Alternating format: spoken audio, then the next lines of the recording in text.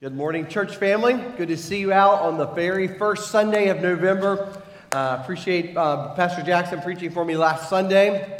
About Thursday of last week, ended up with a sinus infection. And my dad always taught me when I worked on his staff, he said, you always have a sermon ready just in case. You never know when Sunday morning rolls around, the pastor might wake up sick. And so Thursday, I started feeling a little bit weird, went to the doctor.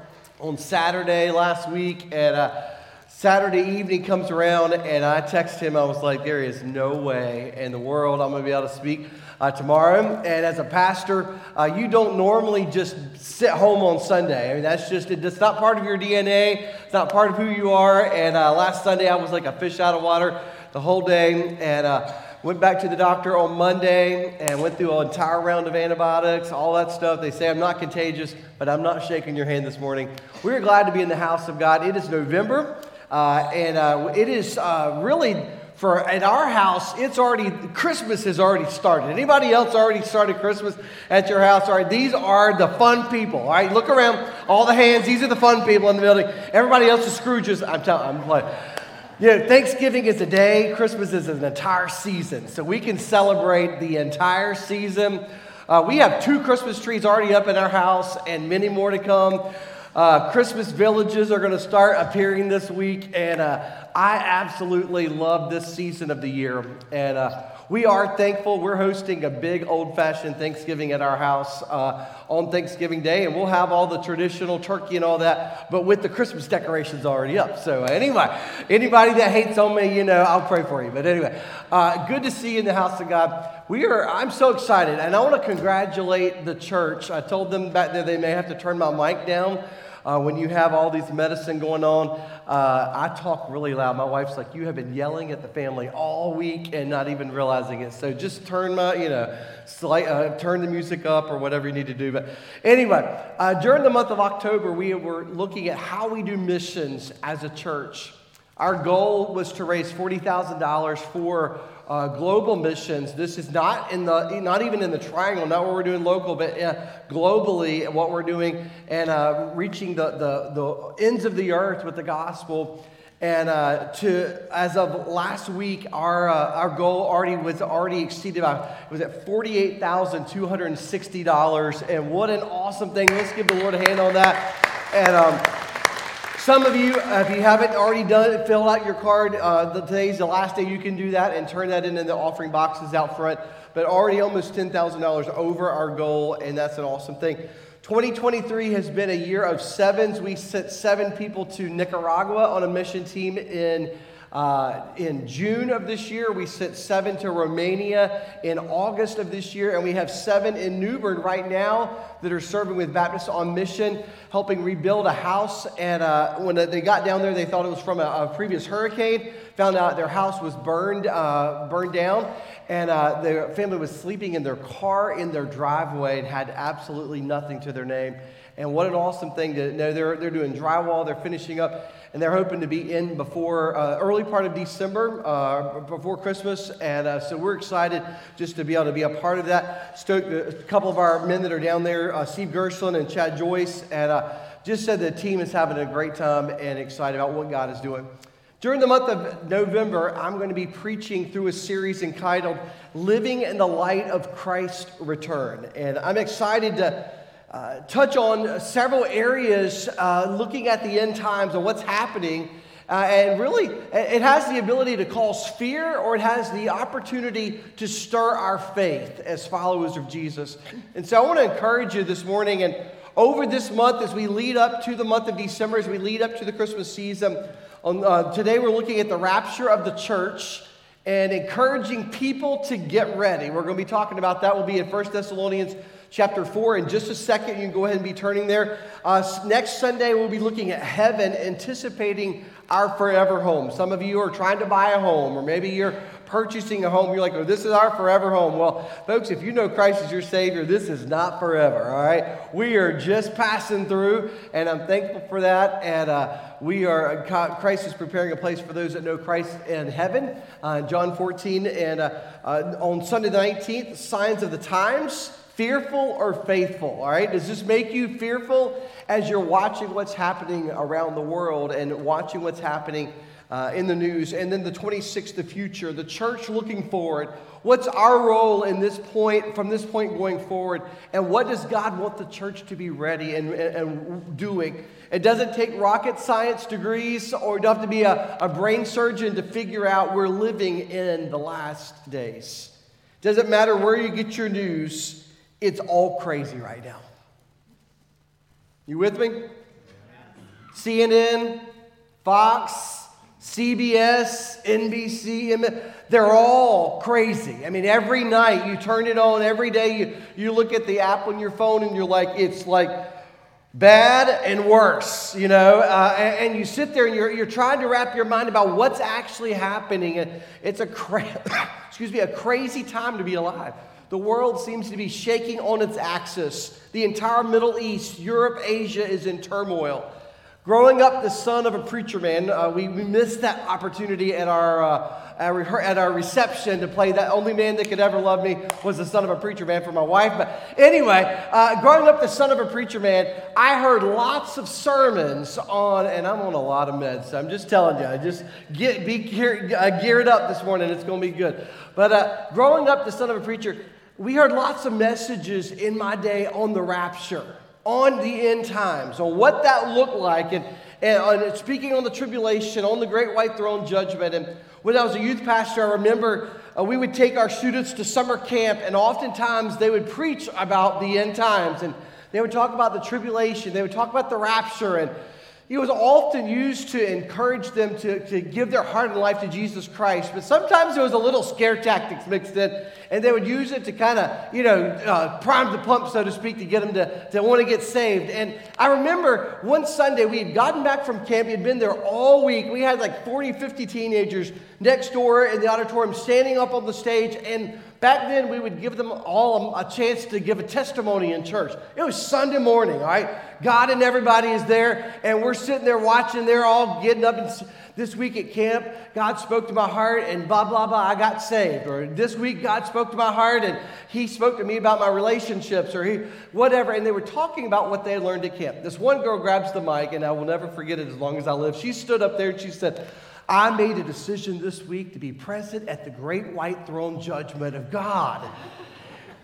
And I was thinking to myself, oh no, we have failed. We have this is a passage in Revelation 20 where Christ sends all of those who've rejected the gospel to hell. And so all of our youth leaders are on stage going, no, this is not what that subject was about. That's not, you missed the whole point of the message. But she was committing herself to, she was going to be there for the great white throne judgment. And, back in the day, you would hear lots of sermons on hellfire and brimstone. You would hear preaching. And my dad was not a screamer. He was not a kicker. He didn't use fear tactics. I'm thankful he faithfully preached the word. But you would hear these type of sermons that would often stir emotion and cause you to want to receive Christ. I remember the movies that came out. I've mentioned this one time before, Thief in the Night. I'm not sure if it's gonna show up on the screen. I'm telling you, if anybody seen this movie, I mean, it's a beauty. I mean, I'm talking back 1970, before I was born. All right, this movie came out. If you want to scare the living daylights out of yourself, watch the movie. It's crazy. I saw it in like third grade at a Christian school, and I mean, to this day, it can bring up fear and all those feelings back from those days. But Left Behind. I was looking. Anybody see that? All right, Left Behind movie. Kirk Cameron is in this, and I remember it came out in 2000. I was sitting here thinking like 1995 or something like that. 2000, Left Behind movies came out and literally scared the living daylights out of people. And but lots of people have gotten saved through that type of thing. One thing's for sure, many decisions were made during this season of life. And I don't believe in peddling fear, but as a pastor, you are to preach the whole counsel of God, and you're to cover those areas that are often sometimes difficult to take in, sometimes difficult to understand, but it's also important to understand what Christ has for his church, and to be ready, to be waiting, to be anticipating the work that God has for the church. This morning, we're going to look at the rapture of the church in 1 Thessalonians chapter 4. Paul is writing to the church of Thessalonica. He has a genuine heart to make sure that they knew that Christ is going to return. He's coming back. He is going to return. They were growing in their faith. They had a decent grip on Christian doctrine, but they were missing something that was key. Christ's resurrection guarantees the resurrection of believers who have died before his return. I've used this passage many times at a graveside as a reminder to the family that death is not the end. And I'm thankful for that. As my mom passed away a year and a half ago, I was sitting here thinking, this is not the end.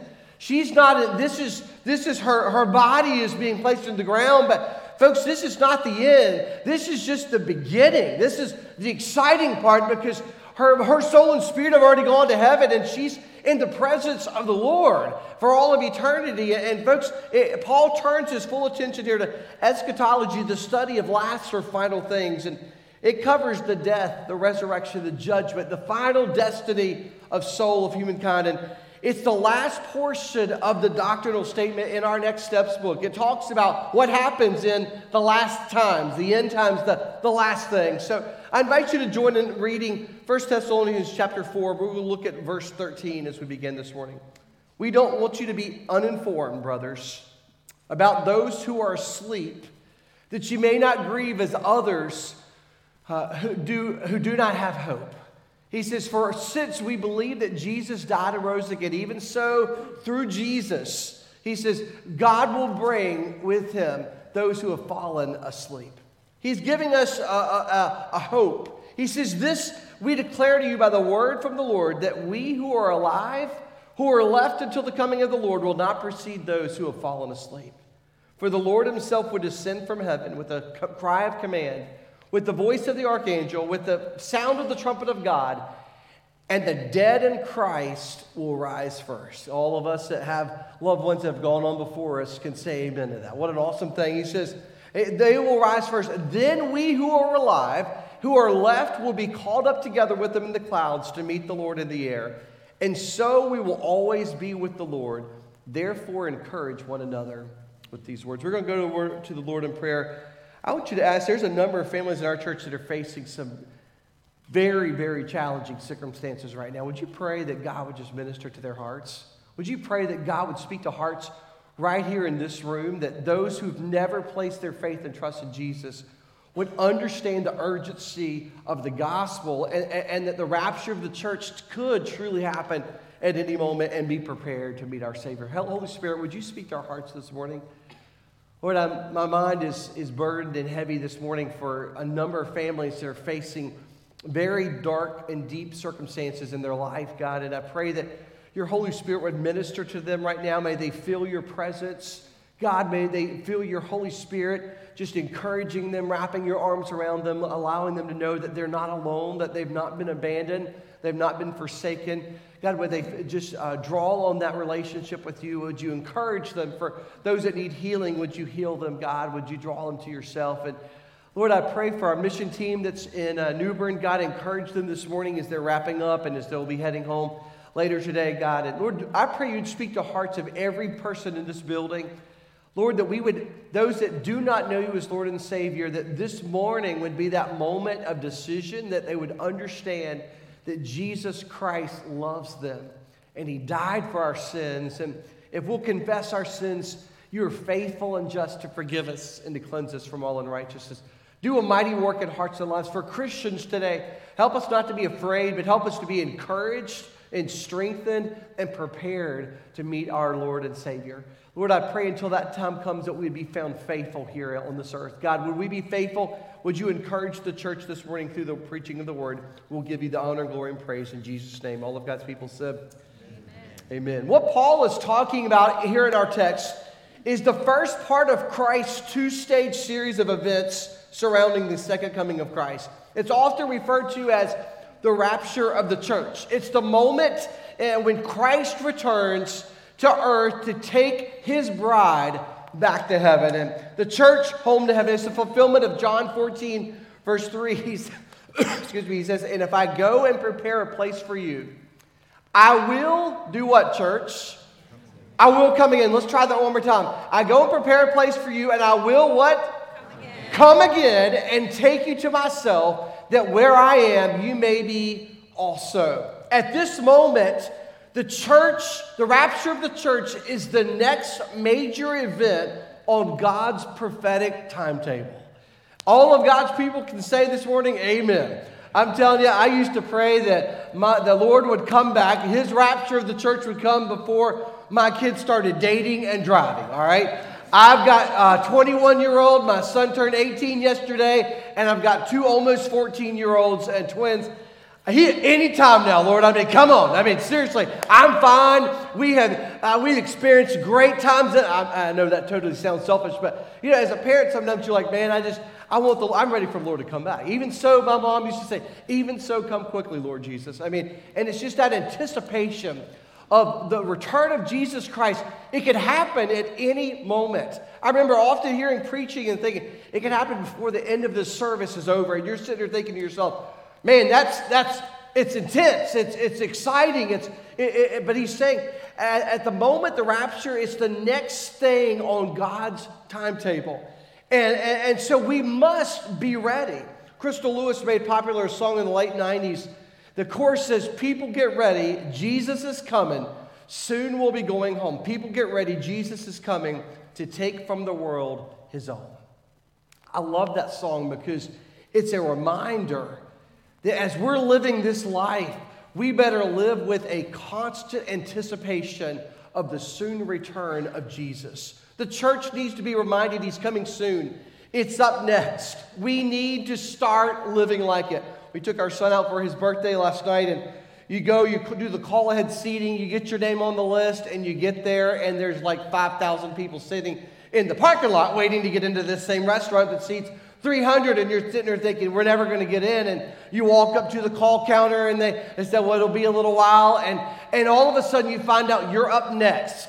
It's that, man, we're about to get those rolls. I mean, we were texting at Rose House.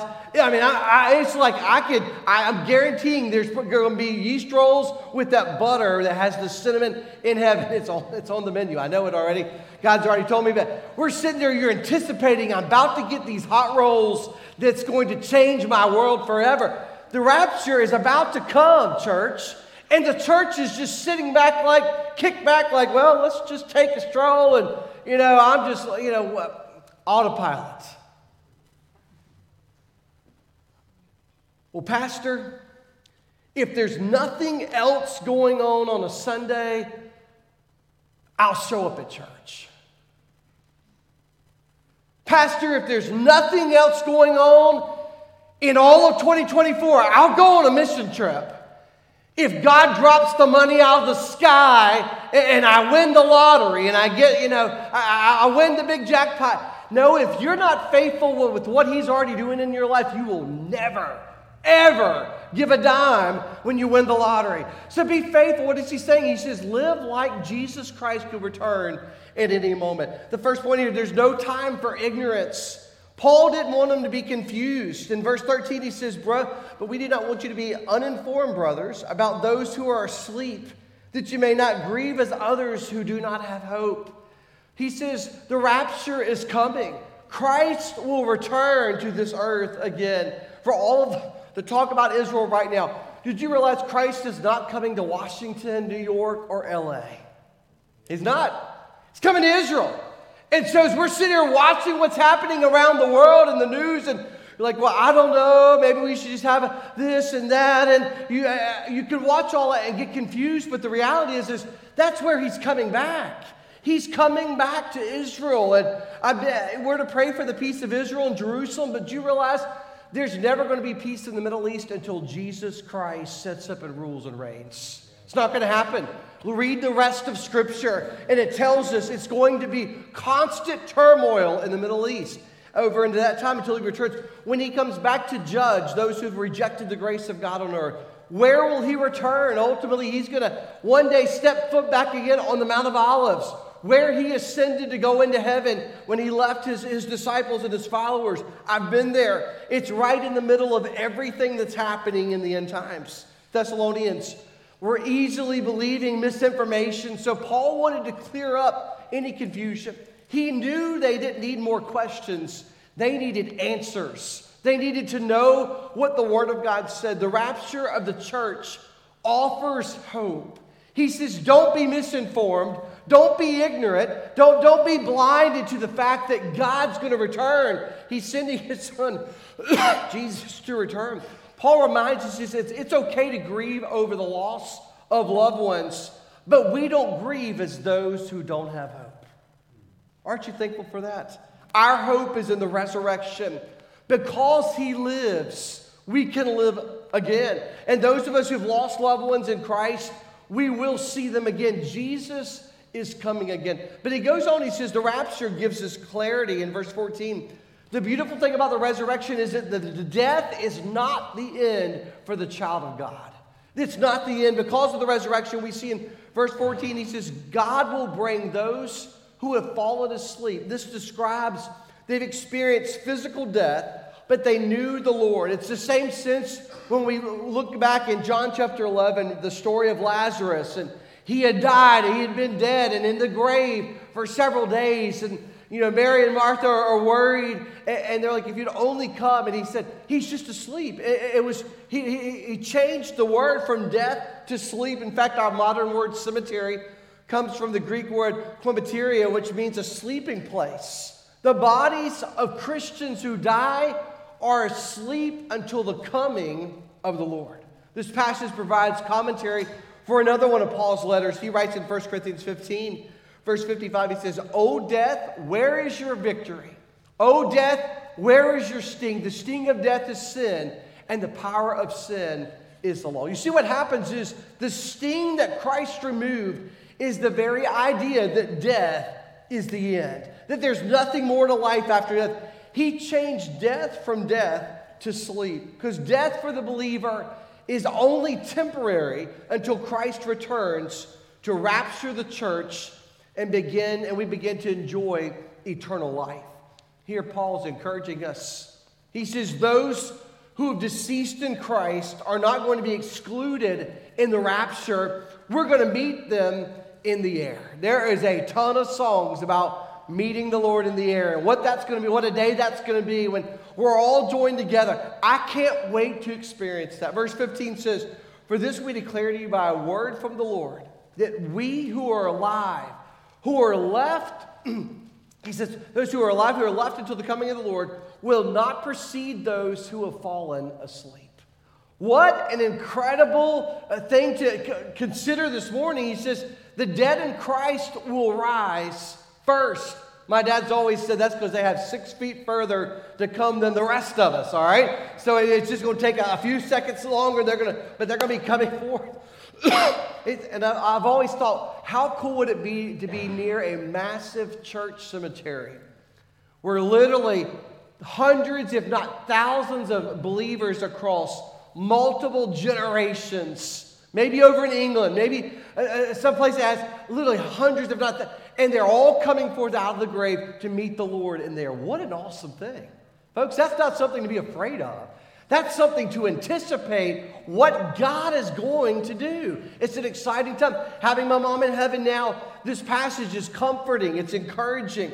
He goes on in verse 16. Paul gives us clarity about the sequence of events. He says in verse 16, the Lord himself shall descend from heaven with the cry of command, with the voice of the archangel, with the sound of the trumpet of God, and the dead in Christ will rise first. I've heard of people playing pranks on people and going around playing a trumpet sound and scaring them half to death that the rapture was happening, and they were being left behind. And in high school, I remember at a Christian school, this only happened in a place like that, we would write, the rapture's come, you've been left behind, and everybody would go out, and the teacher would come in the room, and they're in the room by themselves, staring at a board with all the kids that have left the building.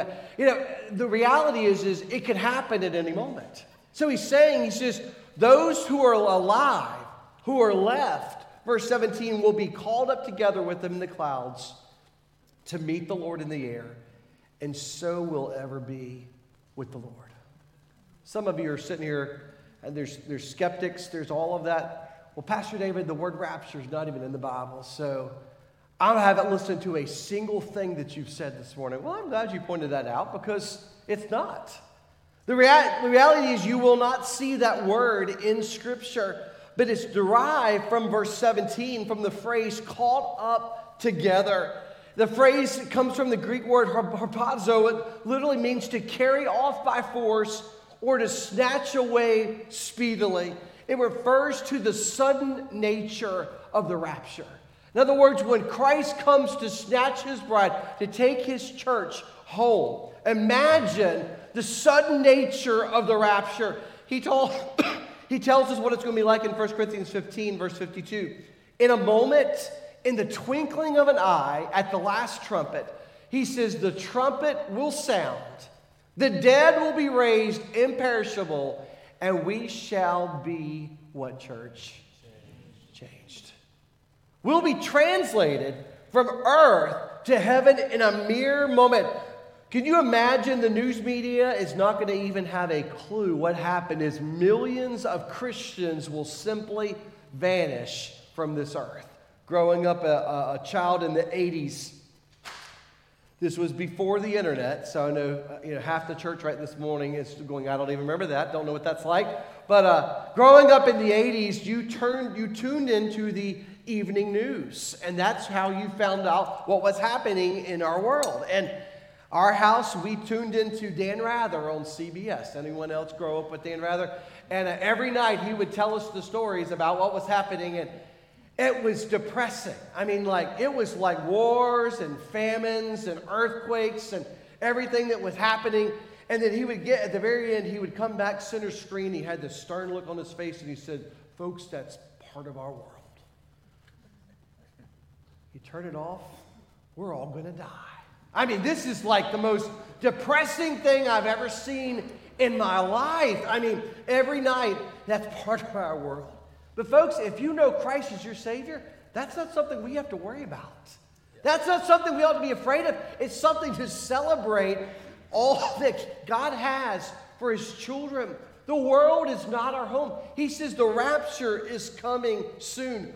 We believe that this will happen next on God's timetable, where Christians will be raptured, snatched away before the judgment of the tribulation takes place. So when the Lord returns, watch this on the screen, he will raise the dead first. He's going to raise the dead first. Then those who are alive, will ascend. And then from then on, we will always be with Christ. Doesn't that give you confidence and clarity this morning? I'm not living in fear.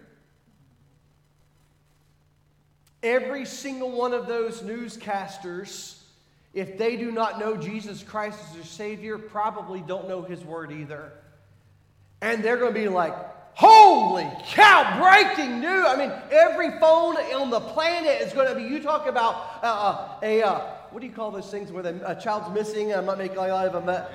Amber Alert. Can you imagine the Amber Alerts? I mean, 100 million people have disappeared out of the United States of America, and we do not know what's going on because they don't know their Bibles. They have no clue. People all across the world, planes are crashing. I remember seeing a picture growing up in probably the 1980. There was a picture, it was a cityscape, and there were people, the rapture was taking place. People were coming out of the graves, they were coming out of the office buildings, cars were crashing, planes were crashing, as people were being raptured. And I remember seeing that picture thinking, what a horrible, horrible sight. But folks, if you know Christ as your Savior, it's not scary. He's taking this church home. He's rapturing the church of Jesus Christ. So he goes on thirdly, he says the rapture offers us comfort. Look at verse 18. Paul wants us to be clear about what this time will look like, the great reunion in the air. The real person, the soul and spirit of a Christian leaves the body at death and goes into the presence of the Lord. But fast forward to the rapture, when the dead are raised, the living person who's been in the presence of the Lord is now reunited with their glorified, resurrected bodies. And that's part of the first reunion. He says, then those who are still alive, those of us, if Christ, and I think Matt said it this morning when we were praying as a volunteer team, he said his grandmother believed, or great-grandmother believed that she was going to be alive. Do you realize the Apostle Paul says, I think I'm going to be alive when Christ returns. I think it's a natural thing because as you study the scriptures, you anticipate, man, I think it could happen at any time. And I truly believe all the signs are pointing toward a sudden, soon return of Jesus. But folks, the lack of knowledge must have been a struggle for the church at Thessalonians. So he says, encourage one another. Paul says, encourage one another with these words. And I've shared that countless times at a graveside with loved ones. It's a comfort to know that the rapture is certain because of the resurrection of Jesus. Paul goes on in the very next chapter, 1 Thessalonians chapter 5, verse 11. He says, therefore, encourage one another and build one another up just as you are doing. Once we understand what God's plan is, we don't have to live in fear. It ought to strengthen our faith. But can I say this morning, for those who don't know Christ, what he's done, what he's accomplished on the cross through the resurrection of Jesus can be yours if you'll repent and turn from your sin and receive Jesus Christ alone for salvation. He alone satisfies the wrath of God for our sins. And say, Pastor, what's the application? Do you realize the great purpose in all of the prophetic text is to give hope to the believer, to give hope that, folks, this world is not the end. We don't have to live in fear. We don't have to live wondering what the future looks like for the child of God. He says it gives hope to the believer, understanding that God has a plan and a purpose for the future is very exciting. As a believer this morning, start living like the rapture could happen at any moment because it's next. Start living like Jesus Christ could return before this service is over because he can. Don't be afraid. Get ready. Wait patiently as God's plan unfolds for his bride. But church, those of you that are listening online, those of you that are in the building this morning, if you don't have a personal relationship with Jesus, let me encourage you to confess your sins to him this morning.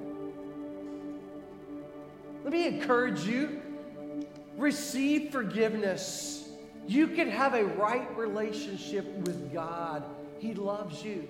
He sent his son Jesus to die for you. And his death, his burial, his resurrection alone is the only way that you and I can be saved. Church, let's tell others about the rapture. But let's be looking for the Lord. In other words, anticipating it. I'm excited. I can't wait. But also, let's be living for the Lord. Not just looking for it, saying like, well, I've kind of got the blinds open. I'm listening. I've got my hearing aids turned up so I can hear when the trumpet sounds. No, let's start living like it. Let's start living for the Lord. He could return before the service is over. It's not the time to take a break from serving, from giving, from attending. It's the time to step up and be found faithful, always abounding in the work of the Lord, knowing that your labor is not in vain in the Lord. I'm excited. The rapture of the church is not a thing to fear. It's a thing to anticipate and be excited that, folks, this world, as bad as things are getting, God's getting ready to take us out of here. Let's be found faithful. Let's spend whatever time we have, if it's 5 minutes, 5 years, or 50 years, let's be found faithful, abounding, living for the Lord, that he may find us faithful when he returns. Holy Spirit, would you transform our hearts this morning?